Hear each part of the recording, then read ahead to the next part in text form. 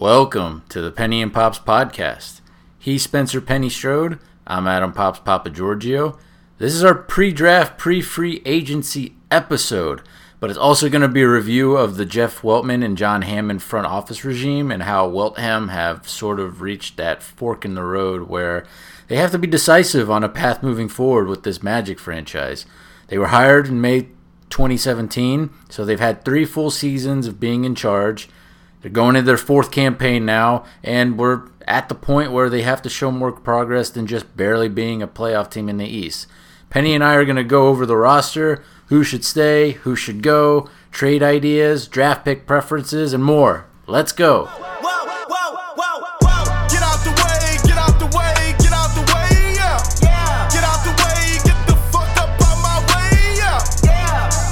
You either with me or against me, ho. You either with me or win. Fuck everything else. Win. So a lot has happened since our last episode in late August. We have a new presidential administration in this country, thankfully. I own a dog. His name is Argos. He's a 4-month-old golden doodle, and I'm enjoying life with him so far, even if he's biting and clawing me to death. You may or may not hear him during this podcast because he's a very, very loud boy for just 4 months. And he gets a little restless even with treats. But, during the Magic Bucks series, I went to Greece for a much-needed 2-week vacation. Was it risky to do that during a pandemic? Yes. Was I careful? Yes. Was it worth it?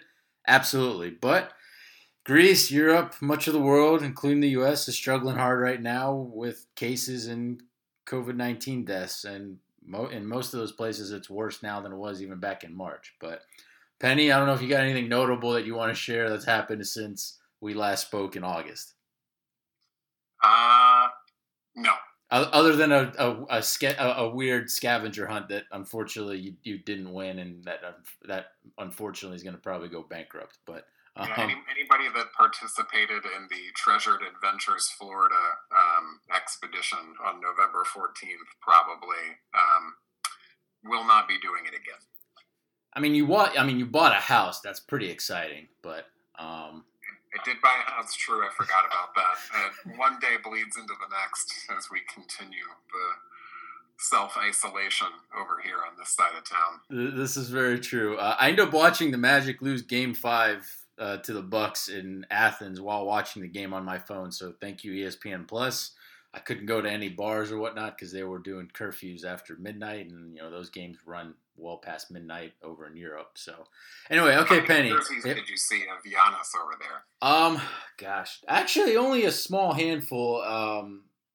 It was only a small handful. So, it's, I don't know. It's been a weird summer. We'll leave it at that. And I think Antetokounmpo, he was in Greece for the past month or so, and I think he's going to start coming back now soon, but to the States. But not as many as usual, and that's probably courtesy of the pandemic. But Penny, you can give me any lingering thoughts, but for me, the 4-1 series defeat is pretty simple. We had some bad injuries that gave us no shot to truly win the series.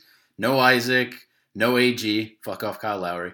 No MCW, no Bamba because he never recovered from getting COVID-19 in June. And we found out today in the pre-draft interview with Jeff Weltman that Mo is still suffering some lingering effects from COVID-19. So not just basketball-wise, but just health-wise, I'm worried about him. But we'll wait for more info to come out on that, I guess.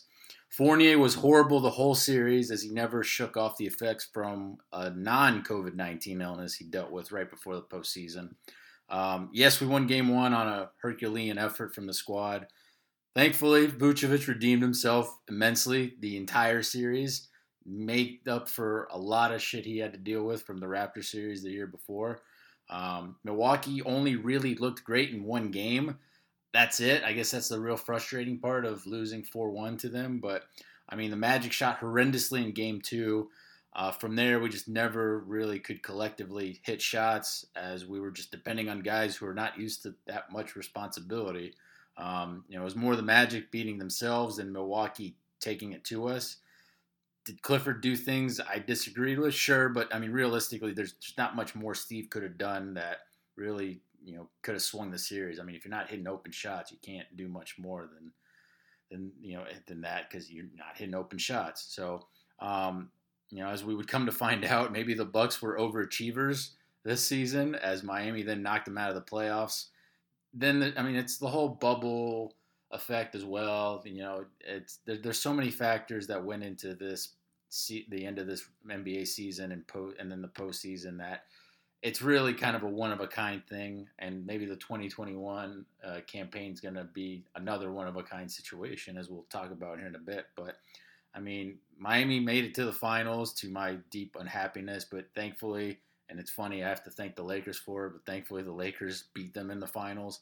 And it's still very weird that Dwight Howard is considered an NBA champion and that he won that championship in Orlando, even if that was in a purple and gold jersey. So I don't know if you have any lingering thoughts on the Magic series that we lost to the Bucks, Benny.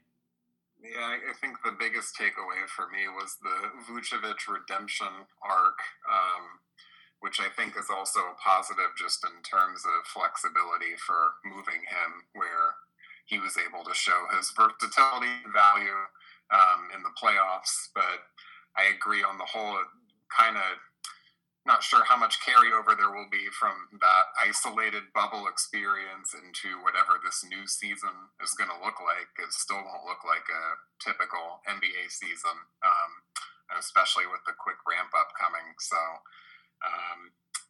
really seemed like a mirror image kind of last year's postseason run. And I guess the other biggest takeaway is that's probably, even in light of the injuries, that's the ceiling of this team as it's presently constructed, right? So that's it's a decision point time for all of our front office people to make a move in some kind of direction. Yeah, so the Magic and the NBA as a whole, they got out of the Disney World bubble with no one testing positive for COVID-19, so that's immense. The entire plan was a huge success for Adam Silver and the league. From a Magic fan perspective, look, our first-round playoff exit just kind of leaves you shrugging like, we got to regroup, find a way to be better for this 2021 season because we're a team that's regressing or stationary now that Jonathan Isaac will probably be out the entire 2020-2021 season. I don't think this current Magic roster would get us into the playoffs, and that's a problem. So before we focus on the Waldheim regime, Penny, let's talk about how this new basketball season is literally right around the corner. And you said it's being rushed in, and you're not wrong. It's being rushed in. To my surprise, the NBA and the NBA PA smoothly put together the 2020-2021 season start. Despite the players having to take a financial hit, we won't get into the details of that. If you want to know more, you can quickly read about that. The season, it's starting December 22nd instead of January or later. They're starting before Christmas, supposedly, to salvage $500 million in revenue in doing so. And, once I heard that, you kind of knew that would be the start date. The playoffs should be done before the Olympics, so that's also a plus for Team USA purposes. Again, we're also assuming that Tokyo will be able to successfully host the Olympics during COVID-19, which we don't know how that situation is going to be come the summer, but they got to worry about that. The rest of the world's got to worry about their own situation right now. The playoffs are set to start around late May, like around May 22nd, I think is when the playoffs would start. So usually the regular season, it goes from, late October or early November to, mid-April. So they're kind of spacing out what is going to be a 72, not an 82 game season. They're spacing out these 72 games to where playoffs start in around May 22nd. I think the reason why they didn't go shorter than the 72 game is to abide by those regional sports network contracts. It's better for the players, and I think it's more enjoyable that the season is shortened from 82 to 72. In the future, I'd like to see that number be 60 or 66 permanently. Penny, what do you think of those last few points I made? Anything that you agree or disagree on? I think I'm trying to reckon with being a traditionalist for the sake of tradition versus what makes the most sense. So definitely after the bubble experience, those playing games were pretty awesome. So in terms of adjusting and shaking things up, I'd be open to a shorter season moving forward. I think it'll be interesting this year because it'll be semi-normalized for 72. Also, I think that they're planning to have a little gap in the middle. There's no All-Star break, festivities, I guess, this year planned. But they are planning a little break in the middle just in case they need to make up games due to illness or cancellation, which also, I imagine, is the reason they're stringing the start of the playoffs out until the end of May. Yeah. So everything's going to be interesting, and football and baseball have kind of pulled it off to this point, but it's still a large undertaking that the NBA is doing without the safety and security of the bubble. So I feel like everything's still going to be kind of wait and see, right? I mean, it's going to be really awkward and just really just interesting once that first positive COVID-19 case hits any type of NBA player, coach, whatever, staffer on one of these road trips or whatever, in any type of game situation. How does the reaction occur? What's the isolation situation? What are the wait times? When do you cancel games? There's a whole bunch of stuff. We don't know what the schedule situation is going to be.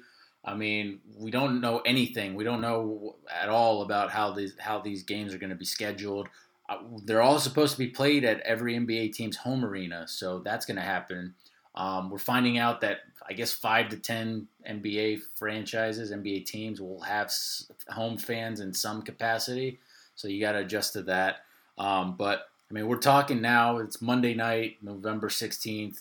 The draft is November 18th. The moratorium for trades, at least, got lifted today, and trades have already started happening. Now, these are the first trades that have happened since February, so it's like some type of drug, crack cocaine addiction where you're scratching yourself like, I need some trades, man. It's been 10 months, or almost 10 months, I guess.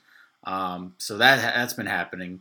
And then, like I said, the draft is less than 48 hours away. It's, Wednesday, November 18th. And then about less than 48 hours after that, you have free agency starting Friday, November 20th. So and that's what, November 20th at 6 p.m. is when free agency kicks off. Signings can be done at 12:01 p.m.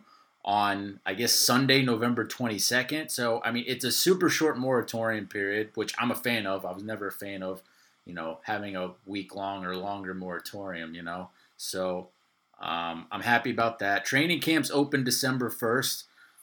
Magic already have some of their guys practicing at Amway Center. That includes free agents. That we don't know the answer to a couple of them right now. We found out today that Evan Fournier picked up his player option, which is going to be about $17.2 million as his player option. We don't know about James Ennis, and then obviously we won't know about some of the free agents like DJ Augustine or Michael Carter-Williams until this weekend. But probably and you alluded to it before with the play-in stuff, but probably the biggest news came from Woj a couple days ago, saying that there's going to be play-in games not just for the 8th seed, but also for the 7th seed. So the way it's going to work is basically the 7th seed in each conference at the end of the regular season is going to play, 7's going to play 10, the 8th seed is going to play 9, and it's going to be the same situation where the higher seed only has to win 1 game and the lower seed has to win 2. But they're doing it, and I enjoyed it. I enjoyed the Grizzlies Blazers playing game. It was great TV. Obviously, Portland prevailed, and the poor tired guys got slaughtered by the Lakers in the first round because they literally had nothing left in the tank. But the Magic, they weren't the 8th seed this past season. Thankfully, they were far enough in front of the Wizards, who were god awful and didn't bring anybody to the bubble. But I had some nervousness for maybe a day or two that maybe the Wizards could force a play-in, but that never came close to happening. But I don't want to get to a point with this play-in stuff where the regular season grind it becomes irrelevant basically. Right. And then I guess there's that trade-off where you're creating that urgency to, I guess, potentially coax bad teams from tanking. So I guess I guess there's just that balance that you got to find. And they're going to roll with it. And, I mean, that's the cool thing, I guess, about the NBA is they are willing to be flexible with stuff, with not just, the amount of games you play, but just certain rules like this. So we'll see how it goes. I think it may have an influence on a little tiny influence on the Magic's off-season moves. But, I mean, I think you already agreed that you're a fan of the play-in. Are you a fan of having both the 7th and 8th seeds in each conference up for grabs? The 7th seed, I'll have to wait and see how it goes. But definitely I think the 8th seed, it makes for compelling TV and a compelling end of the season. Yeah, I feel bad for some of the teams in the West because, I mean, the West is a bloodbath. The East is going to be better overall this season, but I mean, if I'm the Magic and I'm thinking about shaking things up or getting rid of maybe an Aaron Gordon and Evan Fournier, whatnot, or Terrence Ross, I'm looking at, okay, even if we're the 10th seed, we could still make the playoffs. So even if we get rid of some of those veterans, depending on what we get back, and then depending on, which guys potentially maybe overperform out of who we have on the roster, you could still be a playoff team. And it's not ridiculously hard to be the 10th seed in the East. So I wonder if that's just a way to kind of coax the Magic to maybe say, okay, maybe we should be open more to deals and whatnot. I don't know if you agree with my thinking or not on that. Yeah, I think that's exactly the way it'll shake out. Look, with the NBA bubble now, it had the 100% success rate from a safety point of view. It cost the league a ton of money. That's basically the reason why they don't want to do this again, not just because they're not making money from the revenues of, in-stadium fans, in-arena fans, but they've spent, a couple $100 million on all the testing, on, basically reserving a good chunk of Disney World. So it's a lot of cost. The league, was looking around these past 5 months. They saw all the positive tests happening in the MLB, NFL, college athletics, soccer internationally, etc. There's cases everywhere, and they saw, I think, 2 things that were important in my mind. No public outrage about players testing positive, or at least not enough to dissuade this from continuing. So, most people didn't worry about safety. They were more mad about games being canceled or players not being available for games than their actual safety. And then 2, no high-profile athlete or coach has died yet, which that's very good in that regard. We're finding out that there's lingering effects that we may not know, even years down the line. But, even right now, we got a player right now in Mo Bamba that's still got lingering effects of this.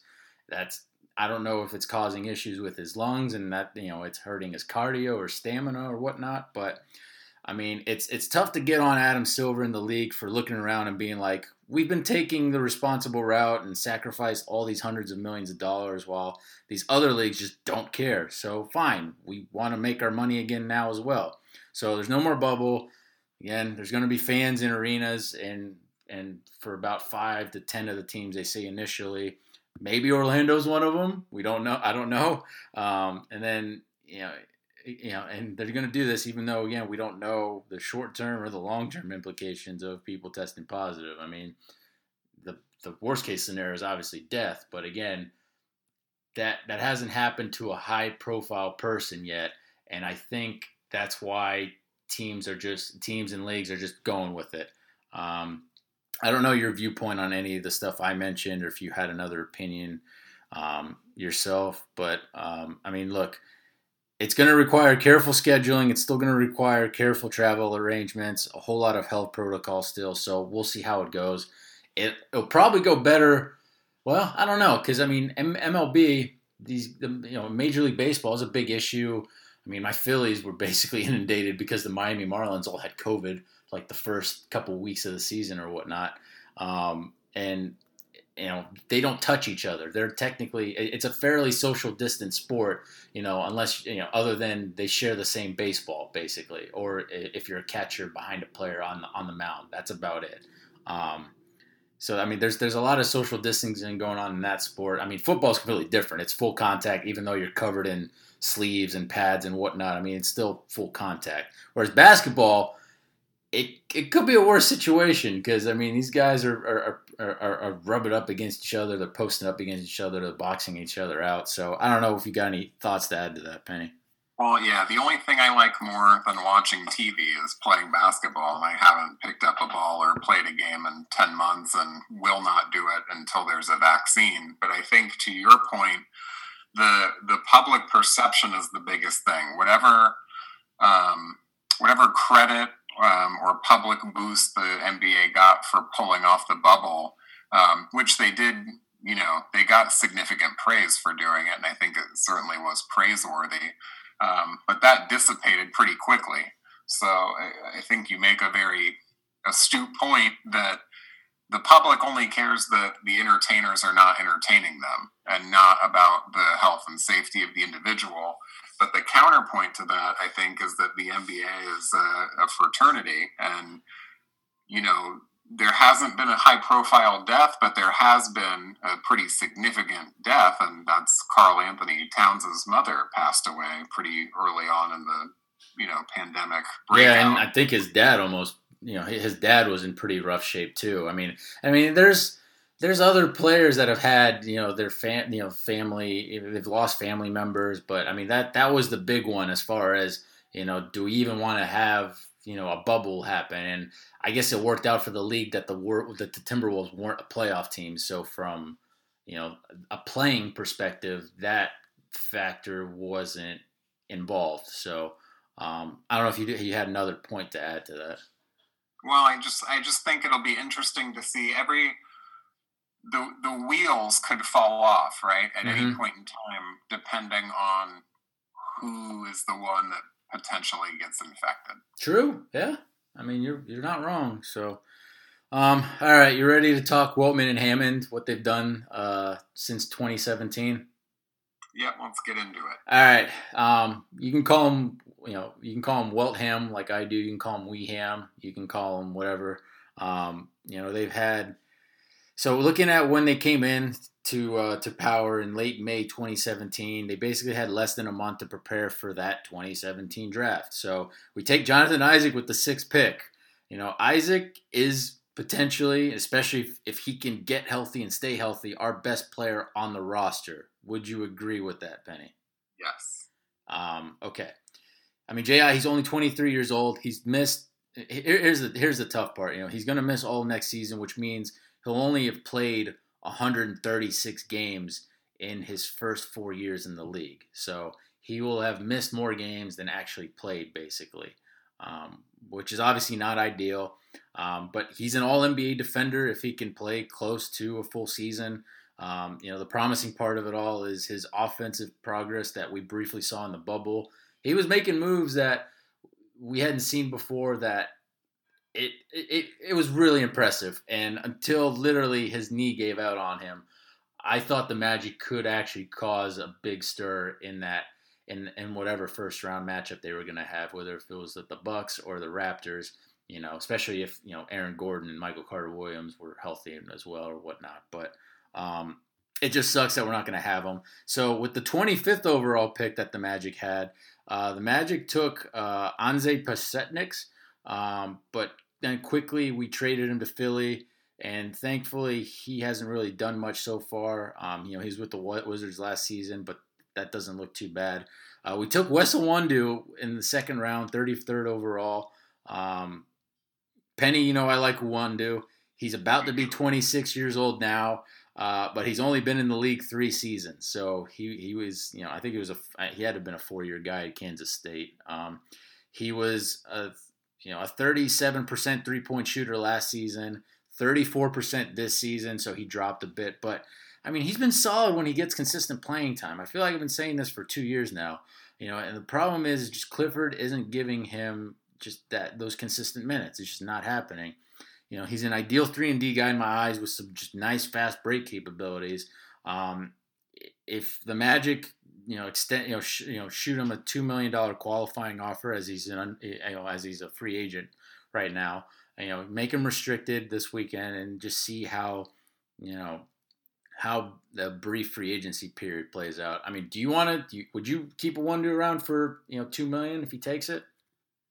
I think there's no harm in extending the qualifying offer, but I also think that he's had, even though he has been in and out of the rotation, and you can put that on Clifford or you can put that on his development, I do think there's been ample opportunity for him to improve and show that he's belonging of a larger role. So I think if he were to move on or the Magic were to cut bait, I definitely think a replacement level player would be easily attainable. Okay. Yeah, I mean, I would be very unhappy if a Wondu if we don't shoot him the qualifying offer, at least make him restricted. And then, depending on what money Wondu gets offered by us or elsewhere, we'll see how it plays out. But just give him the qualifying offer. And then we took Ivan Rabb with the 35th overall pick. We traded him to Memphis for a future second-round pick that we would end up not keeping. Rabb's out of the league right now, so no harm, no foul. Here are some notable guys from that draft. Markelle Fultz went number 1 in that pick, so we'll obviously discuss him later, but that was the Fultz draft. Donovan Mitchell went 13th, so we took Isaac 6th. Mitchell went 13th. Bam Adebayo 14th. He's been big with Miami. Mitchell out of Louisville was huge. Has been huge for Utah. Kyle Kuzma was 27th. Derek White with the Spurs 29th. Josh Hart, who is now a Pelican, went 30th. So I think overall this draft ended up pretty well for us, even though I was not happy with giving away number 25 at the time. It worked out pretty well. Any other thoughts about that draft? For short prep time, I think it was a fair showing. Okay. You'll like this now. So as the 2017 summer began and progressed, we waived Steven Zimmerman. So I have no complaints with that. I think it was a terrible pick by Rob Hennigan. And yeah, that made perfect sense to get rid of him. We signed Shelvin Mack to a multi-year deal. It wasn't good that he led us in assists per game for a season. Just not ideal for what we were hoping from either, a DJ Augustine or just anybody else in general. I think it was 3.8 assists per game. That number popped in my head. I might be wrong, but you never want your leading assist getter to have that few assists per game. We waived CJ Watson and spread out the final $1 million of his contract over 3 years, which I found a little odd, but I mean, there's a reason salary cap wise they did that. We signed Jonathan Simmons from the Spurs for about $6 million per season. So that first season with us, in 2017, 2018, he was fine. I thought he averaged about 14 points per game on 46.5% shooting from the field. It was then, though, that 2018 offseason and the injuries that he accumulated and tried to recover from that basically doomed him after that. I'm not wrong with the Simmons thought on that, right, Penny? I think that was a pretty big coup that we were able to sign him, and I agree. I think he brought something to the team that we didn't have at the time. The first year was pretty good, and then, the wheels fell off after that. We then signed Mo Spates, Aaron Aflalo, second go-around for Aaron, and most importantly, Kim Birch. Spates was a 1-year, low-risk guy. He hasn't played another NBA season since, which was a little odd because he was only 30 years old here. But he wasn't that great for us. I really liked him as a locker room guy, and he had a really good attitude about it. But didn't work out for him. Aflalo averaged in 16.5 points per game and 18.2 points per game his 2 seasons with the Magic before we shipped him out to Denver for Evan Fournier in 2014. So 13 and 14. Aflalo was basically our leading scorer. We now here in 2017, we sign a 32-year-old Aflalo to the 1 year, and he just struggled. He couldn't hit a shot for a while there. And then basically his only moment that I could think of was a pretty obvious one, but the most obvious moment when his second stint with the Magic was when he was throwing haymakers at Nemanja Bjelica when we played the Timberwolves. That YouTube video is still interesting to see. It's basically a man cracking. And Aflalo hasn't been in the league since, so it's interesting because I mean he did good things his first stint. I mean, our team was terrible back then in 13 and 14, and then he just couldn't get it together that second stint. And then we have Khem Birch. So Khem, who I'm obviously a big fan of, he's obviously still with us on the team. He's 28 years old now, but he's on a reasonable $3 million per season contract that's going to expire after this, after this upcoming 2020-21 season. I love Birch. Anybody that plays for Olympiacos, it's really tough for me to not like you if you didn't make it to the league. But he sets amazing screens. He's probably our best screen setter still on the team. Solid defensive center overall. Last season, I thought he got screwed over a lot by the coaching staff because we played him at power forward just way too much. It wouldn't shock me if we trade him as a deal sweetener just to maybe force Mo Bamba to take on more responsibility. But if Mo's not healthy, then you need Birch. What's your thoughts on Khem? I don't think he's going to get any better. I mean, he can't hit a jump. He's not a jump shooting guy. And in that regard, you're just very limited. Yeah, he is who he is, right? But I think he definitely exceeded expectations and certainly worked himself into a very formidable player on the roster. So everything that we've gotten out of him, I think, has been a bonus, and he definitely earned or over-earned the second contract the Magic gave him. Yeah, so all right, quickly on a few more of those minor transactions in the 2017 offseason. We waived, and feel free to jump in if you want to, but we waived Marcus Georges-Hunt. We waived whiteboard hero Patricio Garino, who was the final nail in Rob Hennigan's coffin. We signed Troy Copane, Adrian Payne, which the Adrian Payne two-way contract just historically looks bad. Kalen Lucas, I mean, and let's see, preseason god Damian Rudez had a bit of a run there where he literally made the team because he just couldn't miss in that preseason. And then, yeah, that's about it. Then we get into G Leaguers. So into the 2017-2018 season, Frank Vogel's team is 18-35 when we trade away Elfrid Payton to the Phoenix Suns for a second-round pick we basically never end up using. Elfrid managed to put up the same 10 points per game, 7 assists per game, 5 rebounds per game stats that he had in Orlando. He managed to do that in Phoenix, New Orleans, and now currently with the Knicks that he's still with. His teams have all struggled with him as a starter. The Magic, don't miss Elfrid in my mind. It's simple as that. And I mean, he's still only like 25, 26 years old, which is the scary part. And I mean, it sucks that he just never panned out. He could never really just develop any type of jump shot. And, we would have those March runs in a couple of his seasons here where he would be Mr. Triple-Double. And Elfrid Payton has the most triple-doubles in Orlando Magic history by a large margin too. And it just sucks. I mean, he just we never could develop him. And I don't know if you had any other late thoughts on Elfrid with us. It also sucks that we had to give Philadelphia their first-round pick back in order to move up and select him. Yeah, that first time in 2010. Yeah, it was, or in 2014. Yeah, that wasn't great from Hennigan, and in hindsight for sure. So Wellman and Hammond, they fire Vogel in April 2018. Clifford gets hired on my birthday in late May of 2018. And so now we're in the 2018 draft. Wilhelm, they've had over a year, obviously, to prepare for this class. I will go to my grave believing the Magic could have and should have gotten Luka Doncic. Look, people have pushed against me on this, and I think they could have went and got him. But instead, we stay at number 6. We take Mo Bamba, who I would label at this moment as a bust, even though he's only 22 years old.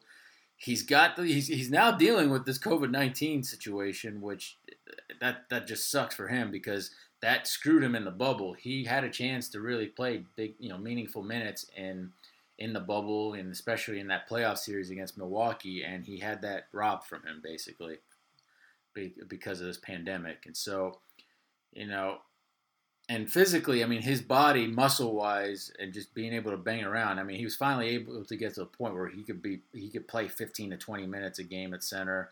And so if we see him, opening night, I hope we get to see him. But I mean, he has to show his two-way progress. He has to be able to show that he can consistently knock down a jumper, because that three-point shooting is really going to be big for him because he doesn't have a post game really at all, and so he needs to be able to hit his jump shot. And defensively, he's got to become the rock, a rock for us defensively, kind of like not maybe as in a way as Jonathan Isaac is, because Isaac's just a beast defensively, but pretty similar to that, pretty close to that. Definitely a lot better than Vucevic. He's making just under $6 million on his contract this upcoming season. The Magic will probably exercise the 21-22 campaign team option that they have on him for $7.5 million. You would assume. I would be very shocked if they don't do it. If they don't do it, then maybe it is for health reasons, or maybe they have other plans to do with salary cap space. But Mo has to basically avoid being this decade's Andrew Nicholson, and he's a smart guy, and you can just see it sometimes on the court that he overthinks himself, while he's on the court. And I don't know what thoughts you got on Mo Bamba.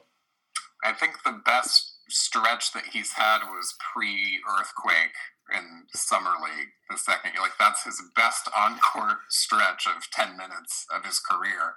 So, and we stopped playing him after that, And this year's obviously make or break, and I think it needs to.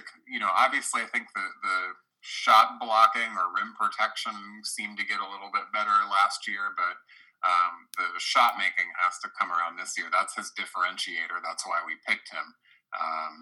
Aside from the length, obviously, was the ability to put the ball in the basket. And we need it from somebody. And if it's not going to be from him, then I think we need to move on. Okay, so we took Melvin Frazier in the second round, 35th overall. I didn't care for the pick at the time, and I don't know now. He's just not good enough in my mind, and he'll probably be released this offseason unless the Magic are just desperate for cheap bodies, which they might be. Any Frazier thoughts quickly? None. Okay, that's fine. That Suns pick that we did get from the Alfred trade to Phoenix, we did use to draft Jared Vanderbilt. He hasn't shown much in the NBA for multiple teams so far, but we did deal him to Denver for Justin Jackson, the Maryland Justin Jackson, who just never could get healthy, didn't show much in Lakeland, and now he's playing pro ball in Canada, so bye-bye to Justin Jackson. So notable names from the draft. I already mentioned Luka Doncic. He went to 3 to Atlanta. Trae Young went 5th to Dallas. They swapped picks. Again, I really think the Magic could have gotten Luka. Whatever. I gotta deal with that in my fandom forever. So guys after Bamba, Shai Gilgeous-Alexander going 11th. I mean, that was a guy that the Magic were potentially rumored to be thinking about getting, or if not, at least maybe trade back to get him. Michael Porter Jr., 14th. Orlando local, Anthony Simons, 24th. Looking at that 35th pick that the Magic used on Frazier, you look a little bit behind him. Gary Trent Jr. went 37th overall, who in hindsight is probably who they should have taken because he's looked good for Portland. And NBA champion Kostas Antetokounmpo was 60th. So I don't know if you have any thoughts on any of the Doncic stuff I said or anything from who you maybe have wanted in that draft. I mean, obviously, I think everyone was aware of the prowess of Luka, and it seemed like there was a pathway to get up there. So that's frustrating, especially given his immediate rise to stardom in the league. Yeah. Weltham waived Shelvin Mack before the 2018 free agency began, so cool, awesome. I have no complaints with that. So we signed then Aaron Gordon to his front-loaded contract of 4 years, $76 million. We get to have the Aaron Gordon conversation now. So he just turned 25 years old. His best basketball for about a dozen games came after the All-Star break and before the COVID-19 shutdown. You can disagree or not with me on that, Penny. And then in the bubble, Kyle Lowry just took him out with just a dirty foul, and we haven't seen him since on the court yet. AG set to make $18 million this upcoming season, and then $16.4 million in 2021, 2022. So his contract is very reasonable, I think, and he can be a big help to a playoff contender trying to make a leap, I think. Even maybe, championship aspirations. But he's young, and I definitely would like to keep him, but it really comes down to two factors for me. One, does Aaron Gordon want to be here, or would he rather be on the West Coast? It just depends on, are the Magic going to get rid of guys like Fournier and Ross? Are they going to try and, I don't even want to say rebuild, but maybe retool, spend like a year or two trying to retool and see what you got out of your young core?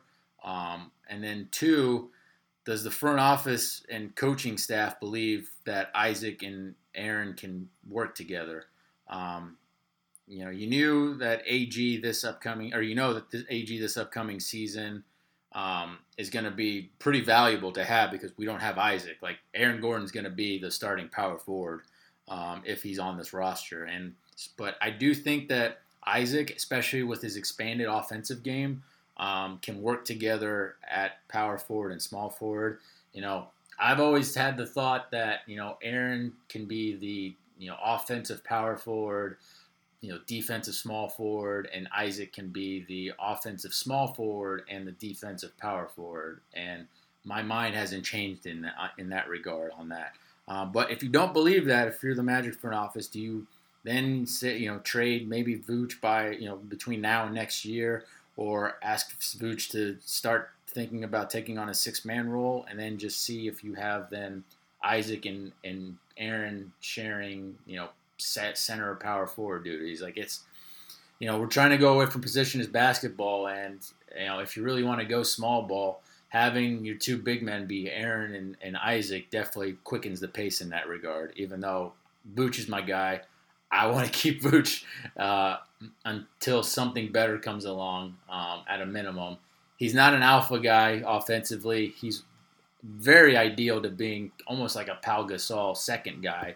I mean, you look at Pau Gasol's numbers in Memphis, I think, and I mean, they're pretty similar actually to what Vooch has done in Orlando, surprisingly. And it wasn't until Pau made the move to the Lakers that, he got to play against, Kobe Bryant, next to Kobe Bryant as the wingman. And if Vooch could be the wingman to a star, I think that team could be a championship contender potentially. But, I mean, what are your thoughts on Aaron Gordon and kind of the stuff I said on that? Again, it's going to be interesting this year in light of the injury to Jonathan Isaac, right? I mean, the opportunity. It changes everything. So, yeah. But it's sad to say, but the jury's still out. We just don't know if do you double down on development for both of them and make them work, where it's a flip-flop of the 3 and the 4 and really kind of positionless basketball? Are they going to continue to get better? They're still young enough to improve. Or do you feel like you've seen enough and you move him, but what do you move him for? So the A grade to answer those questions is higher than where I'm at, but to me, I'm starting to sour on him. I certainly don't think that he would be willing to accept a bench role. I also don't think that... well, I meant Vucevic, not Aaron. Sorry. I didn't mean that. Neither one of them, I don't think, would accept a bench role here. Yeah, true. Maybe somewhere else with, a more formidable roster. But, right. So... I don't know. I think it comes down to how you feel generally about where the team is at right now, and do you make a move just to make a move? Because it certainly seems like with Aaron Gordon as, 1B, the ceiling has been reached. He hasn't seemed to crack the code on how to unearth all of his talent. Yeah, I mean, I don't know. I don't know if you can think of a better stretch, but like I said, I think that dozen or so games that he had after the All-Star break, after he got fucked over again in another dunk contest, and then before the COVID-19 shutdown, was his best basketball he'd ever played. Like, he was figuring out assists. I don't know. Do you know of a better stretch than that? Because I don't. Well, I think last year he was pretty good as a playmaker, but his best overall stretch for sure, yeah. So in that regard, if I'm the Magic and he wants to go somewhere else, he wants to go, be on the West Coast and whatnot. In that regard, his value is at an all-time high in my mind. It's not low; it's at an all-time high. Again, the injury that he suffered was a bullshit, dirty foul. That's got nothing to do with his health. He's a remarkable athlete. He keeps himself in outstanding shape, and I want him here. I do, but it's up to him. And I don't know. It's also up to the front office decision makers. But I think that's something that they want to know with Aaron. Like, hey, if we get rid of a couple of the vets here, are you going to be okay if you're here kind of maybe as the main guy maybe for a year, and hopefully not, but I'm just kind of spitballing at this point. But the rumors are more rampant than ever, and it seems like it supposedly seems like we're going to trade Aaron, even though Weltman, who usually isn't definitive on stuff, really wanted to emphasize that a lot of the rumored calls and a lot of the rumored just news that was out there about Aaron was categorically false, which he usually doesn't definitively come out like that. So that'll be interesting to see. But I'd rather ship out Fournier and Ross than Aaron. That's kind of where I'm at, because at least with Fournier and Ross, like, those guys bring enough value that you can make some pretty good updates and changes to your team if you do it right. So that's where I'm at with Aaron. Like, I want him here. So anyway, so then Weltham then signed Isaiah Briscoe, who I thought was a great guard for us. And then just the poor guy wrecked his knee. If he stayed healthy, he's probably still on this Magic team maybe. I don't know. I like the backup guard minutes that he gave us at that time. And now he's a bodega owner, I think, in New York. So congrats on that.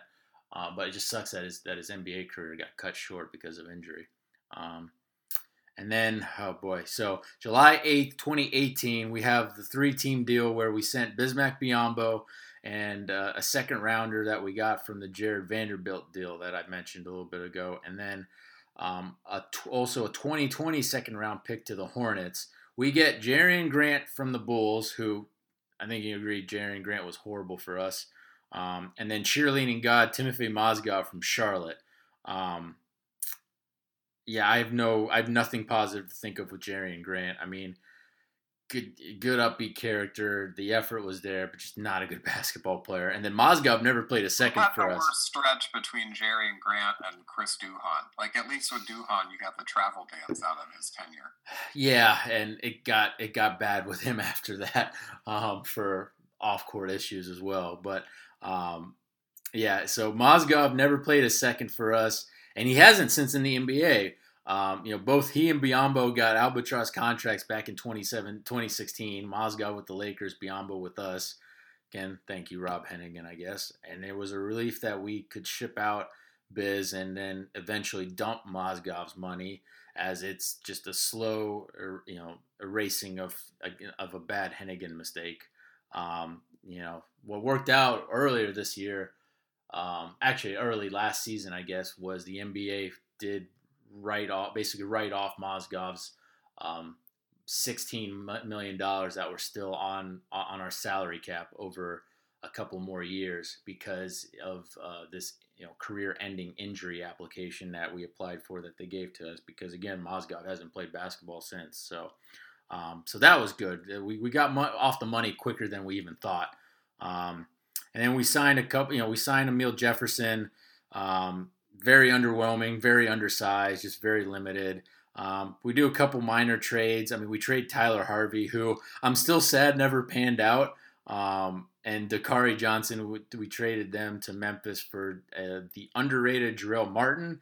And, we're making these cash consideration type trades at this time and just making salary cap moves. But anyway, so Clifford's first season gets going, 18-19, and we don't get another big move until February 7th of 2019 when we're 22-32.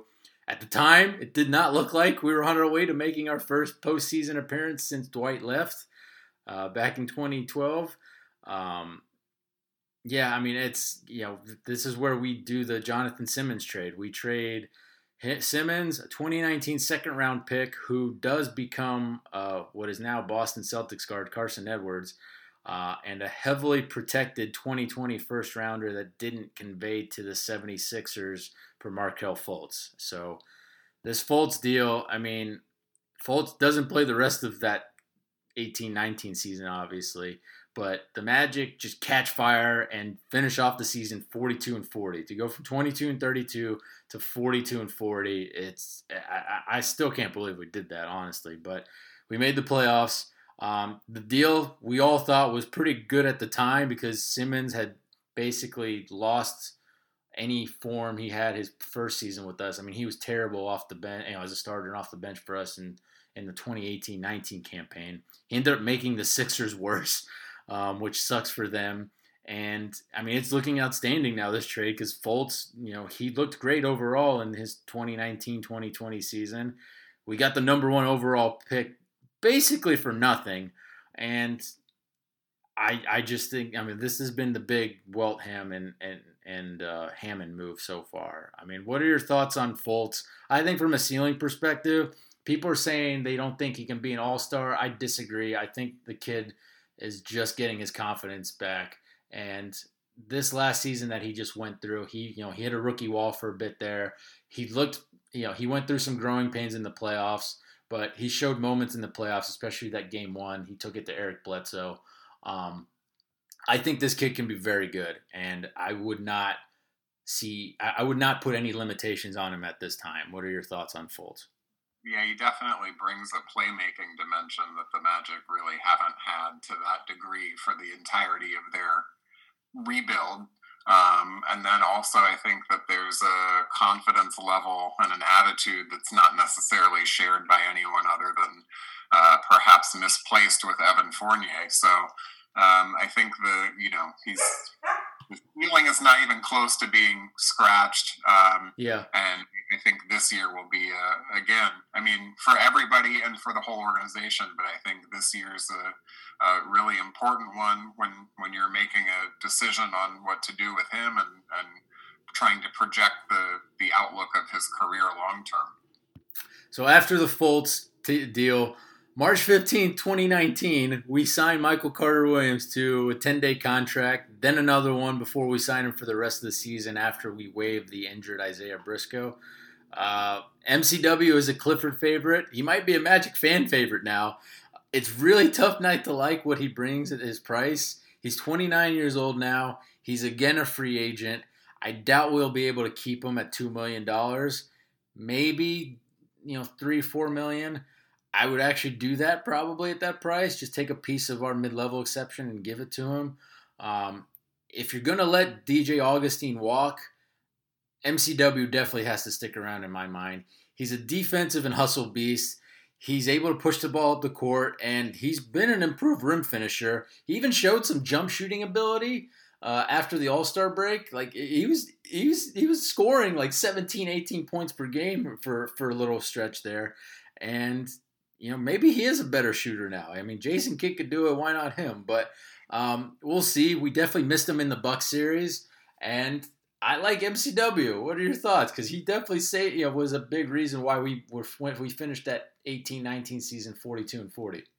Yeah, he's certainly the reason that we made the playoffs 2 years ago, and the little stretch of basketball he played before the bubble was fun to watch. I'd be surprised if he got more than the minimum from anybody, so I would also be surprised if he ends up on anyone else's roster other than ours for this upcoming season. Yeah, we'll see. So, all right, we're almost done. We're looking at last year's draft now, 2019. The Magic take Chuma Okeke, 16th overall. He had the ACL surgery on his left leg that he suffered, I believe, in the Sweet 16 with Auburn. Had he not been injured, he probably would have been a top 10 pick. He got drafted when he was still 20 years old. He's now 22 years old. He just signed his rookie contract finally today after not being signed to a contract last season. He's going to make a little over $3 million, I believe. and it'll go up here and there. But this is going to look like a really good move if Chuma becomes anything decent. I mean, it was deemed a risky pick at the time just because the Magic weren't getting anyone that could immediately help them out. But by all accounts, Okeke was probably good to play since March when the pandemic hit. Like, he might have actually been, he was already practicing with Lakeland, and he's on a short learning curve now because we don't even know if there's going to be a G League season. I'm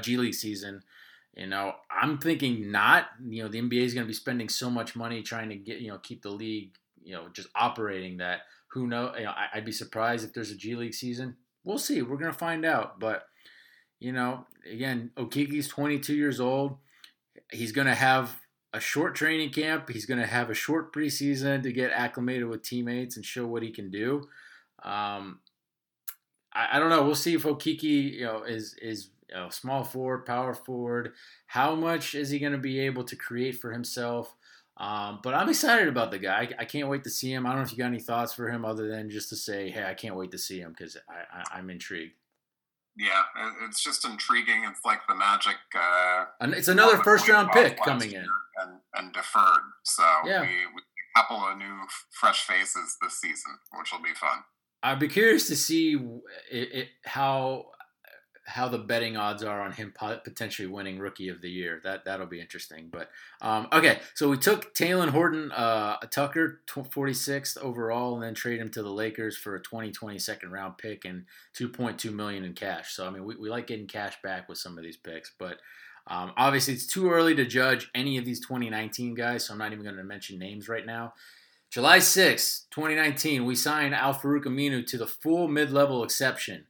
He's making $9.7 million this upcoming season. Chief, which is a solid nickname to have. Chief is 30 years old. Hopefully his legs are healthy because right now this move just does not look good at all.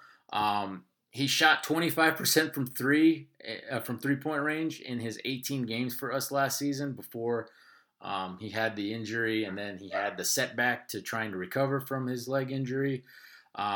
Just horrendous rim finishing that honestly just negated any positives that we got from him defensively.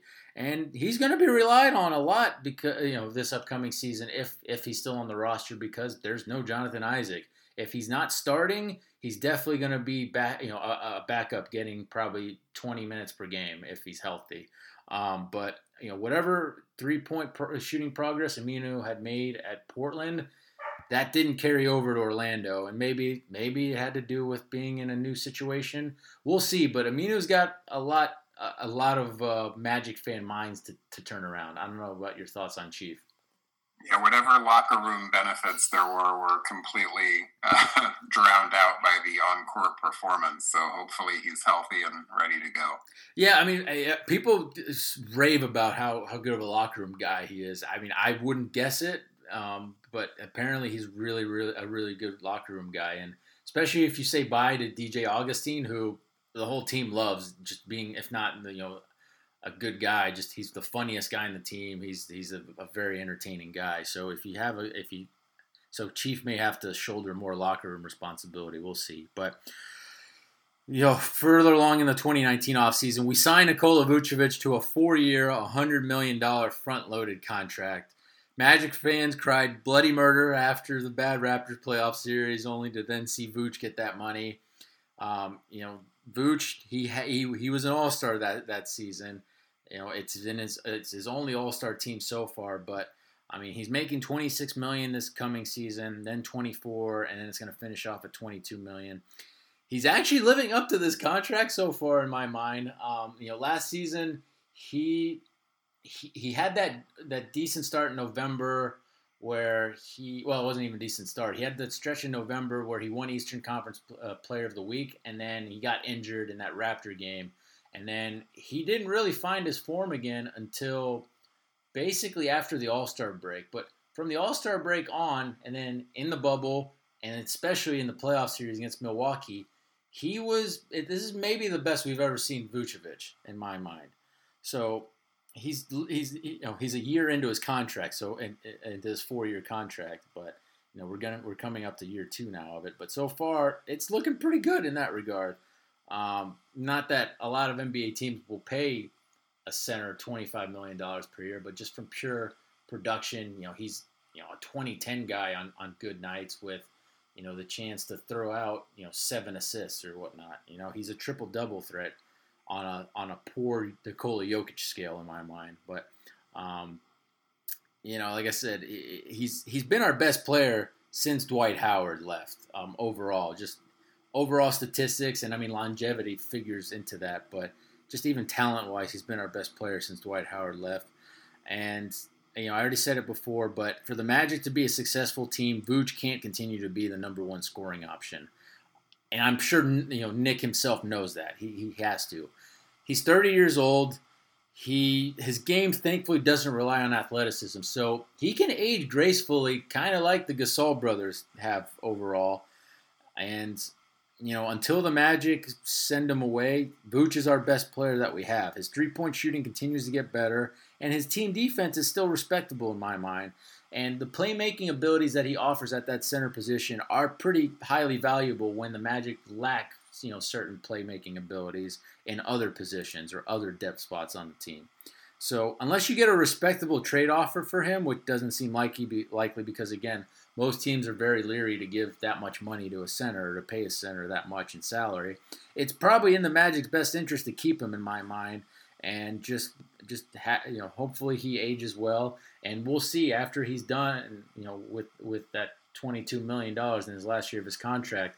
Can he then, does he want to still stick around for the rest of his NBA career on a cheap, on a respectable contract? We'll find out, but I'm sure when Weltham were evaluating Vooch in that 18-19 season, they probably didn't expect him to be an all-star, and then they probably they didn't expect that. They probably didn't expect that he would resoundingly appear to be the Magic's best player, and so they thought it was they obviously rewarded him with the 4 years, $100 million, but they probably went into that season not thinking they'd give him that. So I don't know. What are your thoughts on Vooch? Do you still want him on the team, Penny? Yeah, I mean, in the same way that it's not Evan Fournier's fault that we require him to do so much, it's not Vucevic's fault that he's the best player on the roster and has been for the last 7 years. He's talented, he's skilled, he's a good guy. He's going to end up being in the top 10 or top 5 in a number of franchise categories stat-wise. Mm-hmm. And it's not, it's a function of longevity, but it's also a function of skill. And I don't think you're going to get equal value in doing anything with him.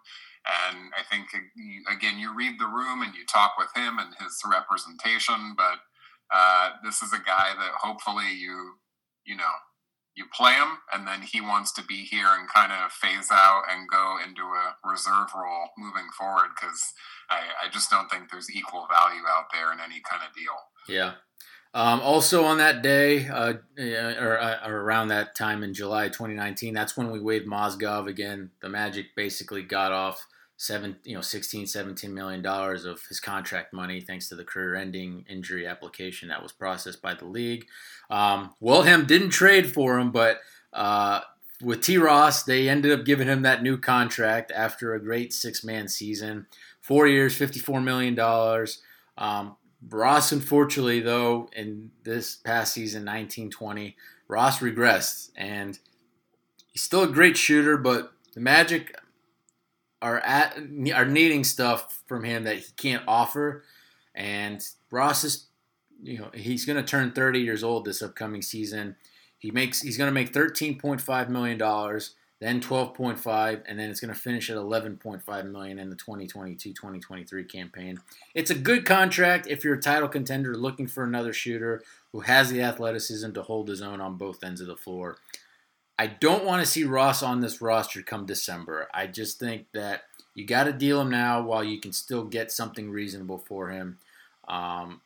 Because again, I don't see much of a recovery from the 40.3% field goal percentage or 35% 3-point percentage, because that's what he shot last season.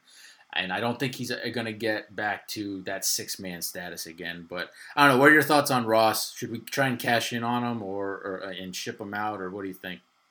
Yeah, it's tough because there's just, again, it's a function of the roster construction that there's just no help in that second unit offensively where, it's tough for him to get any sort of daylight for any sort of clear shot. But I agree there too. I think we paid him based on his career performance, career year. And there is value there, and I think it's time to probably shuffle the deck, and that's a piece that you can ship out and maybe take a flyer on a younger guy, and still fill that void in terms of scoring and offense off the bench this season with somebody else. Everything else, like Josh Majette, is mostly G League fringe stuff until we get to January when Isaac has his bad injury on New Year's Day. We signed Gary Clark to a few 10-day contracts and then keep him the rest of the season. We give guys like BJ Johnson, Vic Law their NBA chance. Gary's obviously guy with the best long-term chances here. He's 26 years old but has only played 2 NBA seasons. We know he's a solid defender. He shot 35% from 3 in the Bucks series and his 24 regular season games with the Magic. He's a free agent. It wouldn't shock me if a few teams gave him a call for his services. We'll see. February 6th, we traded a 2020 second rounder, which was that Lakers pick, to Philly for James Ennis, and we waived Emile Jefferson. It was a good move at the time. Can't complain with what Ennis has done overall. I like James's spirit. His 3-point shooting wasn't good in his 20 regular season games with us. It was just, about 25% from 3 in the Bucks series. Ennis is 30 years old. He has a $2 million player option with us that, as of the recording of this podcast, we don't know if he's going to pick it up or not. I'd be surprised if he did because it's basically the vet minimum for him. If he declined it, our salary cap situation is so limited. I don't know if we can even offer him that much more, but again, it depends on who we bring back. But you can't bring back all of Wundu, Michael Carter-Williams, Clark, and Ennis. 2 of those guys, maybe 3 of them. I don't know which, out of Wundu, MCW, Clark, and Ennis, which of those guys would you want back, Penny? Or do you think we should bring back? I think Ennis was the most productive and has the most versatility, but he also wanted out of Philadelphia due to role constraint, and with people coming back from injury, I think his role diminishes here. So probably the one that makes the most sense is taking another flyer on a Gary Clark and stashing him at the end of the bench in case of emergency. Yeah. So that's the Woodham regime so far for you. I mean, they have to make some first-time big decisions about Fournier, who did pick up his player option for $17 million. But do you trade him? Do you just let the year play out? Well, who knows? And then you have a 33-year-old DJ Augustine. We'll see. I would let Augustine go and let either MCW or bring in somebody else to handle backup point guard duty, but we'll see. I prefer to trade Fournier, even though we've asked him to maybe do too much. We've also asked him, I think, to defer maybe to teammates more, and he hasn't done that either. He's not a good clutch guy, and I think I would like to break up the Vooch-Fournier duo a little bit. I love Vooch. Vooch plays well with others, but for some reason when Fournier is on the court with Nick, Evan just does not want to defer to other guys as much as he'd like to defer to Nick, and that just kind of limits you offensively a little bit. So I think you can trade Evan now. He's young enough. He's 28. You can get something potentially good for him.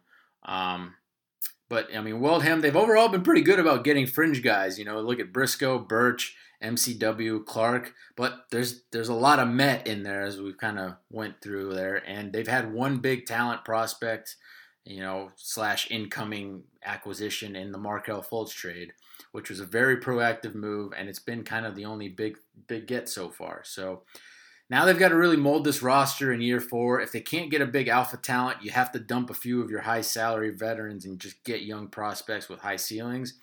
And this is the season to not be a playoff team in my mind. It's a December to May season. It's the shortest season it'll be since the 2011-2020 or the 2011-2012 lockout season, and you could sneak into the playoffs as a 10th seed now. As we talked about earlier. So we also have to think about contract extensions for Isaac and Fultz. Do you do it now? You don't have long-term worries about, if you don't have long-term worries about Isaac, you can probably lock him in at a reasonable price. Do you let the season play out in Fultz's case and wait for restricted free agency? What do you think on Fultz and Isaac contracts situation? I think Isaac you would take a flyer on if the price was right. I would be real hesitant at locking Fultz into something until you see a little bit more from him and his play to start this season. Yeah, both are going to be restricted. Isaac, I think you can get him on a bargain, and I agree. I think you got to just wait it out with Fultz.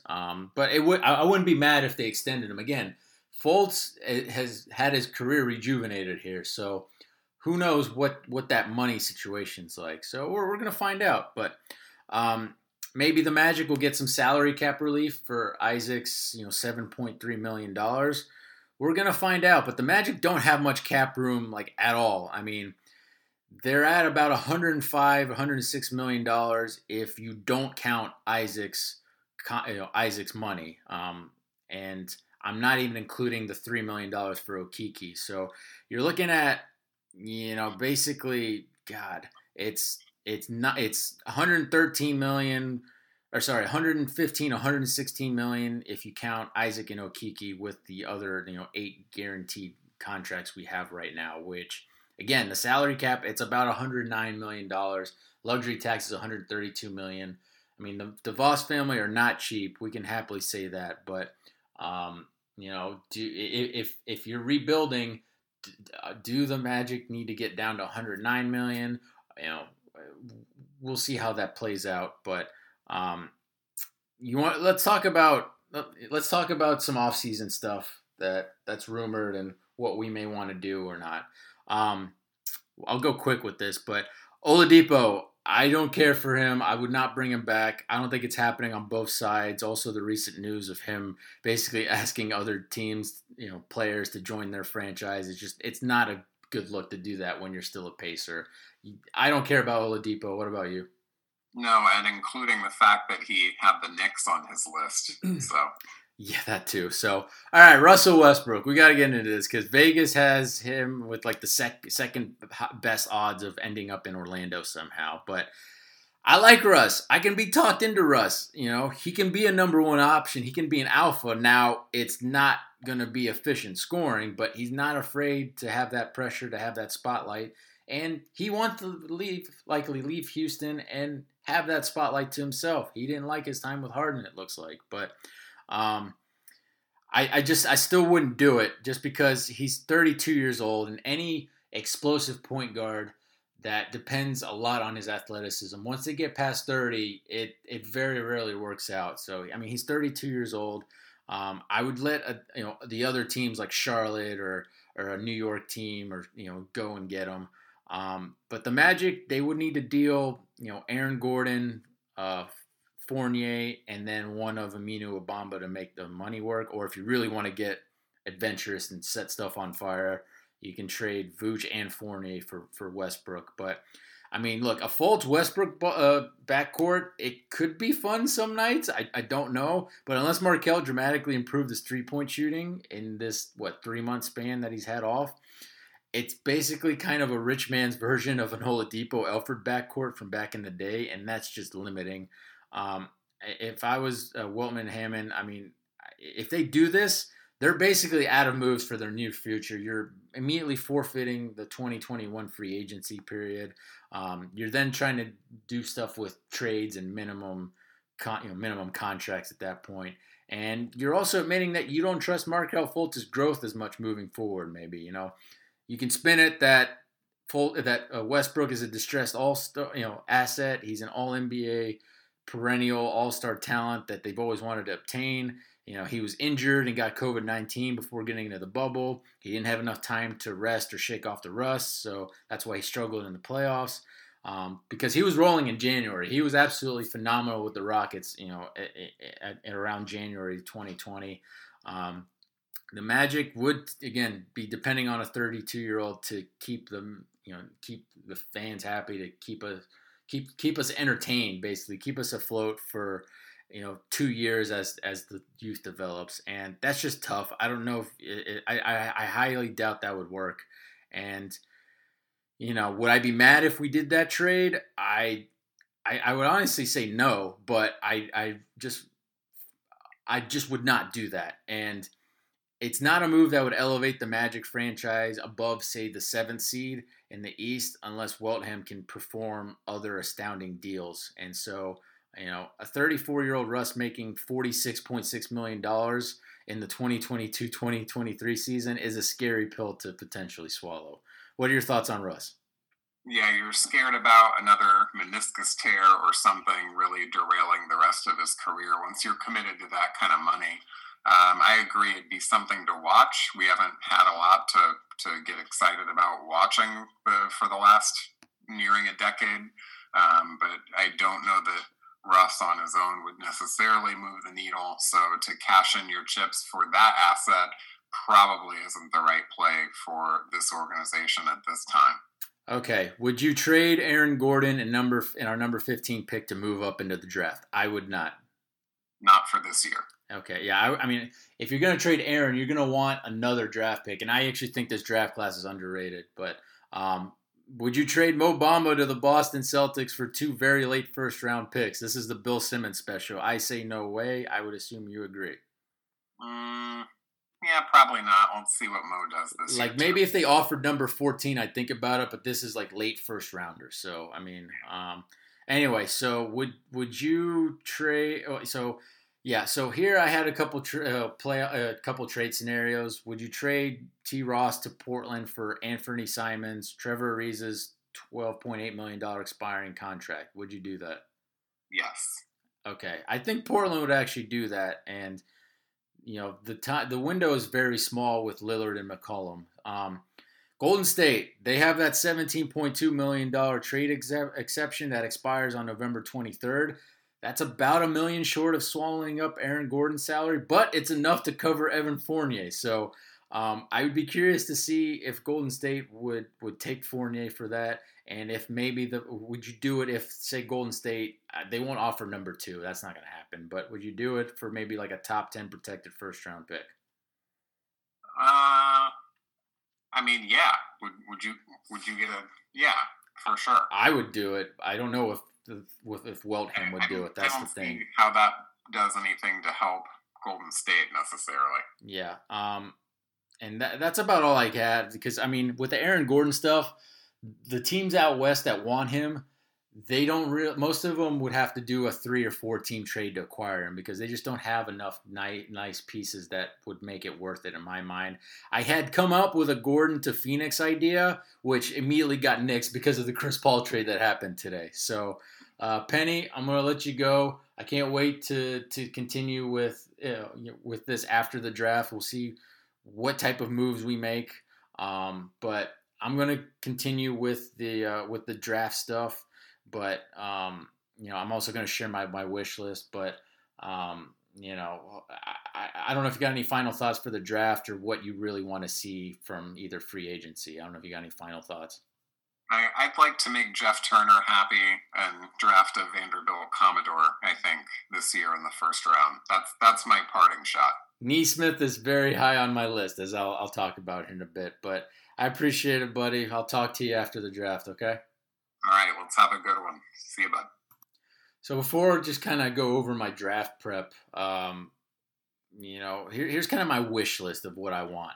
I want to deal away T. Ross to a contender for picks and or promising talent. That Portland Anthony Simons trade sounds great to me. I like local kids a lot of times, and I think Simons in Orlando would be pretty awesome. I want to deal away Fournier to a contender for picks and or promising talent. Similar situation with Ross. Golden State might be tempted to do that with their trade exemption, because I don't know if they're going to be able to get much better for that. I would like to send out Aminu, but his value is so low right now, it's not happening. And we actually probably need the power forward depth right now, depending on, how you view Okiki and what happens with Aaron Gordon. I want to keep AG. I want to keep Gordon around. That's the guy you have to maximize return on, or this regime is screwed. Then you would just start the firing clock at that point. I would let Augustine walk. I can see him signing with Brooklyn to be with his friend Kevin Durant. I don't see a reason why you would have a 33-year-old point guard on this team, especially if he's expecting to have a good chunk of minutes, which Augustine doesn't think he's done, and I don't think he's done, but I don't think he's suitable for this team anymore moving forward. I would re-sign Awundu. I'd re-sign Michael Carter-Williams. Depending on if Aaron Gordon is on the team or not, see what you can do with Gary Clark. Otherwise, he's going to probably have to go to a better team especially if we keep AG. Let Melvin Frazier walk. See if Ennis picks up his $2 million player option. Again, as of the recording of this pod, we don't know if he's walking away from that player option or not. Again, it's basically the vet minimum for him. It would almost be dumb to pick it up at this point. But he loved playing for the Magic. I mean, he got an opportunity that he didn't have in Philly, and there's some loyalty involved in that potentially. It'll be interesting to see how badly we want to stay under 109.1 million, or if just being under 132 million, the luxury tax is satisfactory enough for the DeVos family or not. We'll see, if we get some type of exemption for Isaac being out the whole year or not. Anyway, I want to get to the draft prospects. So I let Penny go because Penny's a busy man, believe it or not. He really is. And I focused in on the draft a lot more than he did. So I didn't want him to be forced to bullshit his way through the draft stuff. He's very good at judging, at judging talent in general. I mean, the man coached high school basketball a lot, AAU basketball, and so I don't want to burden him with having to go through a whole bunch of draft people that I did in this 2020 draft class, and it's better off to just evaluate them after the Magic pick them basically. So this is the second year in a row that we don't have to worry about we didn't have to worry about the NBA draft lottery if you're the Magic. We're drafting 15th and then 45th overall. As the team with the worst record of the non-lottery teams. But we weren't in the lottery, so the 15th pick is going to make about $2.5-3 million in salary their first year. Because of COVID-19, each NBA team was basically allowed to only do in-person workouts with 10 prospects. I think that's important in this draft more than in previous drafts because we don't know about. We didn't know about secret workouts back then, and until after the fact. Here, you would assume there's transparency for just pure health safety protocols, if nothing else. So the Magic did get confirmed to have worked out 7 players. So there's a couple that that we did work out that we haven't found out about yet. RJ Hampton, 19 years old, 6'5", supposedly 6'7" wingspan. He played last season in New Zealand. Huge potential. Couldn't quite figure out his shot there.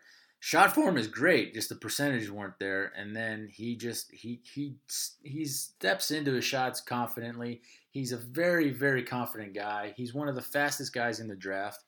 He may still be, he may weigh still under 180 pounds, which, you got to put some weight on in that. But he's very fun guy to watch on the court. Devin Vassell rhymes with Sam Cassell if you get confused with how to say the last name. He's an FSU kid, just like Jonathan Isaac was. He's 20 years old, 6'7", supposedly a 6'10" wingspan. He shot 41% from three-point range, which is definitely what the Magic need to look at as a guy who can actually shoot the ball in this draft. I view him as definitely a small forward. He's got great athleticism on both ends for that position. It looks like his shot form is different now from when he stopped playing, between when he's, his FSU playing and, all these private workout stuff that he's been doing. So, the ball is was way above his head, and the video evidence doesn't look great in my mind. I'm a little concerned with that. Kyra Lewis Jr., 19. Some of the mock drafts have him going to the Magic. Alabama guy, 6'3", guard, 6'6" wingspan. He can actually shoot it a little bit. I still get some Elfrid Payton type vibes, and I just don't see him as a better option than some of the guys that I'll share on my list in a bit. But he got to work out with the Magic. Cole Anthony, he's 20, 6'3", 6'5" wingspan. He's from UNC. He took a big draft stock hit. He was basically the only good player on UNC's team the past college season. He's a very capable shooter, but he's inconsistent. He's Greg Anthony's son. Very hugely hyped out of high school, just like RJ Hampton was, if not more. I have athleticism concerns with him. And we'll see, his draft. I mean, all these guys, everyone that's come out with a mock draft has basically said this is the lowest I've ever been confidence-wise with mock drafts. So we're gonna see surprises. We will. And then another guy that got a workout with the Magic, Killian Hayes, 6'5", supposedly almost has a 6'9" wingspan.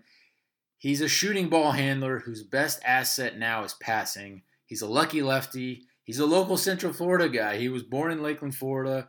Yes, he was raised in France. He played 2 years of ball there, and then last season, he played in Germany's league.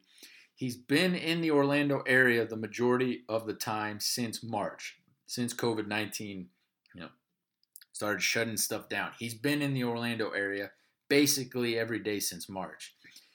He has some James Harden, D'Angelo Russell in his game offensively. He can actually defend. He won't be on the board at number 15, I don't think, unfortunately. It looks like he's a lock to be a top 10 pick, which that's changed in a couple weeks. The Ringer came out with that video a couple weeks ago that basically said Killian Hayes is the best draft prospect, and everybody's mock drafts had him go up a couple more spots. So, I mean, he might go. I've seen a couple have him sneak into the top 5. Most settle around 7 or 10. So I like him a lot, but it doesn't look like he's going to be anywhere close near 15. The basketball quality of the German league should be questioned, I think. It's still better than the NBL, down in Australia and New Zealand, but and in the French league, it's obviously way better than the German league, but still.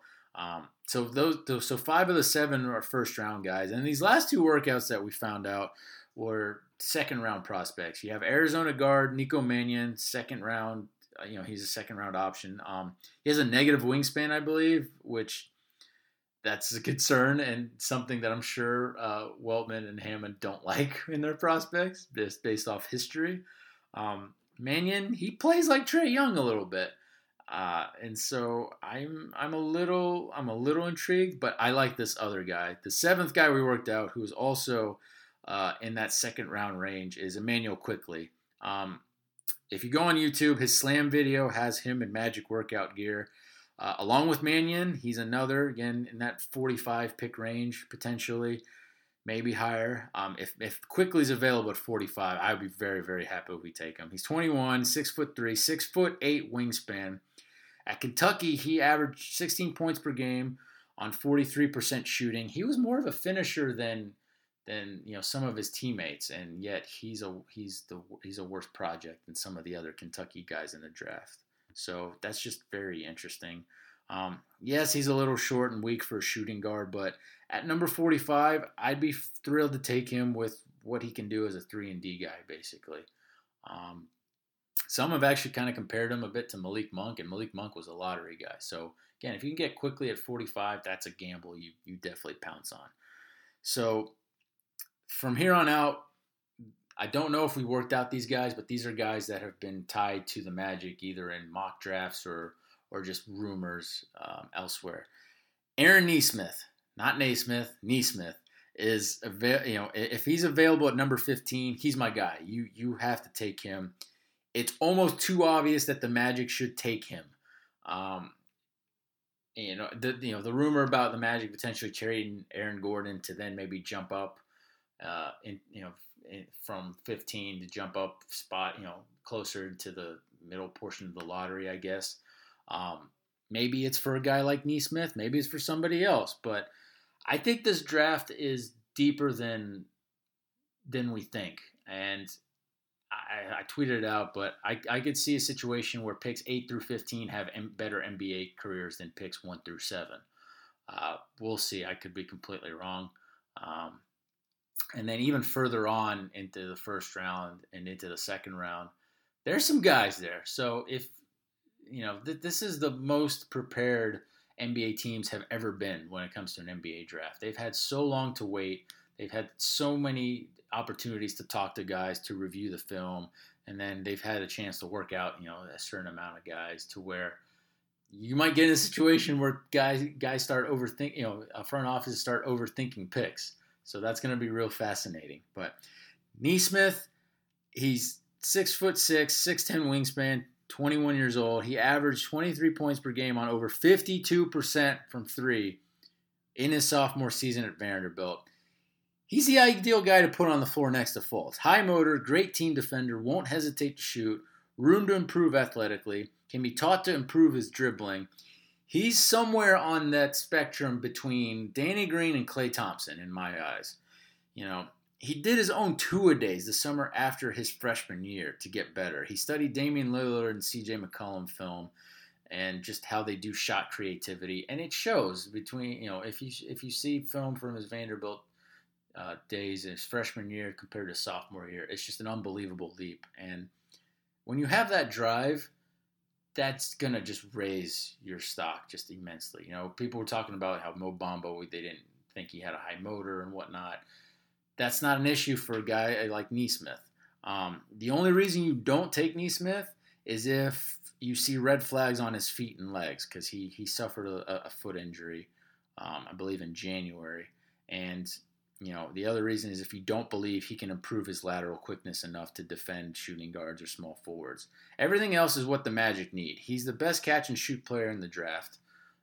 That's stats. That's fact.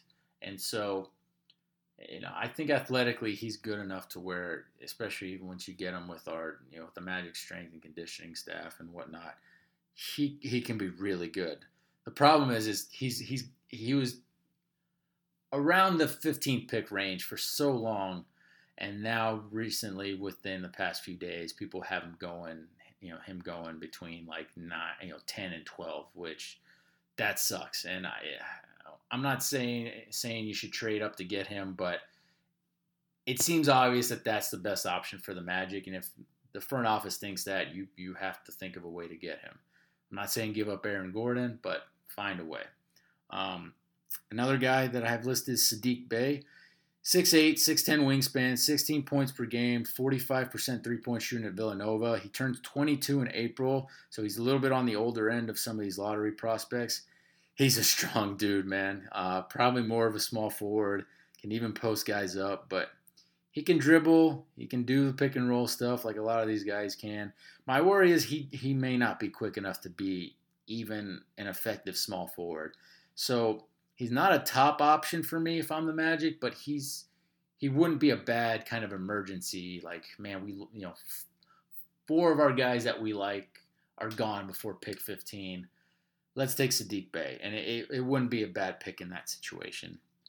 I'm personally staying away from Tyrese Maxey, another Kentucky guy, 6'3", very inconsistent shooting. Again, it's one of those where Emmanuel Quickley was more of a clutch guy than Maxey in my eyes. A lot of people like Maxey. A lot of people also, I like this other guy, Tyrell Terry, 6'2", Stanford guy, 20 years old.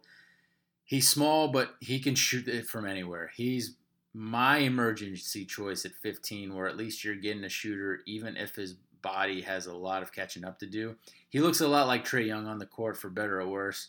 He's a really, really smart guy. He's supposedly a shattered basketball IQ test. Can he get his body to, say, C.J. McCollum's frame? If so, Tyrell Terry's going to be a steal in this draft. I have no doubt about it. We're going to see where he's going to go. Maybe the Magic take him. We're going to find out. Don't take Pokusevski. talked about Birch and Olympiakos and whatnot. Pokusevski's Olympiakos guy.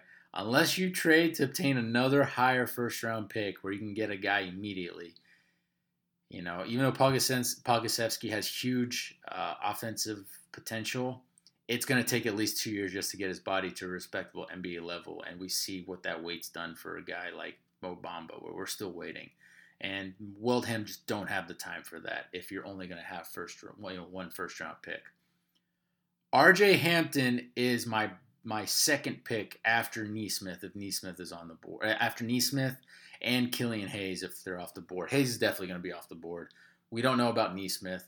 If Hampton's on the board and Nesmith is not, take Hampton. Hampton, he's been on a media tour of lately to get his value up. He's been working out with Penny Hardaway and Mike Miller. You give me some Anthony Hardaway notes. My ears kind of flick up like I'm a dog, basically. But Hampton has done a pretty good job of spinning his New Zealand experience well. Some people have described that team just as a mess. And so, Hampton's a guy that he can be a good shooter. He has the highest star potential, I believe, than anyone in that Magic pick range. And so that's a guy that I think you can take a risk on. I would just absolutely be fascinated to see him play next to Fultz as a secondary ball handler. The knock on Hampton was as a primary ball handler, not as good. Secondary ball handler, deadly. So, Hampton, he's got that Russell Westbrook freakish athleticism and finishing that's really hard to take your eyes off of. And so, again, I like Hampton more than a lot of people do. Do the Magic want to go with an international option when so much money has been invested into, the stats system within college basketball, where it's a really good, basically, data and draft tool to have. I don't think it factors in just because the Magic are, supposedly still known to have a pretty good international scouting division. But something to keep in mind as far as what the team has invested in recent years. But so my list with the 15th pick, it would be, Aaron Nesmith, Killian Hayes. If they're off the board, then you go RJ Hampton. If he's off the board, I would go then Tyrell Terry over Saddiq Bey. That's what I would do. At least one, if not two of these guys is going to be available at 15. And so in that regard, if we get one of those guys, I'll be really happy. If Weltham go a different route, then I got to look at the player again before really, being unhappy and whatnot, because drafts are a crapshoot. Sometimes you don't know about a guy until 3 or 4 years down the line. So we'll see. If you get quickly at 45, awesome. Other than that, I don't really have a preference. And that's it. I got one other final thought on, the Magic's new orange and white city jersey. I think it's a huge upgrade from last season's more gray anthracite one that we had. These have pinstripes and they have the old school lettering, so those are automatically big thumbs up for me. I don't like the ORL plus the star on the front.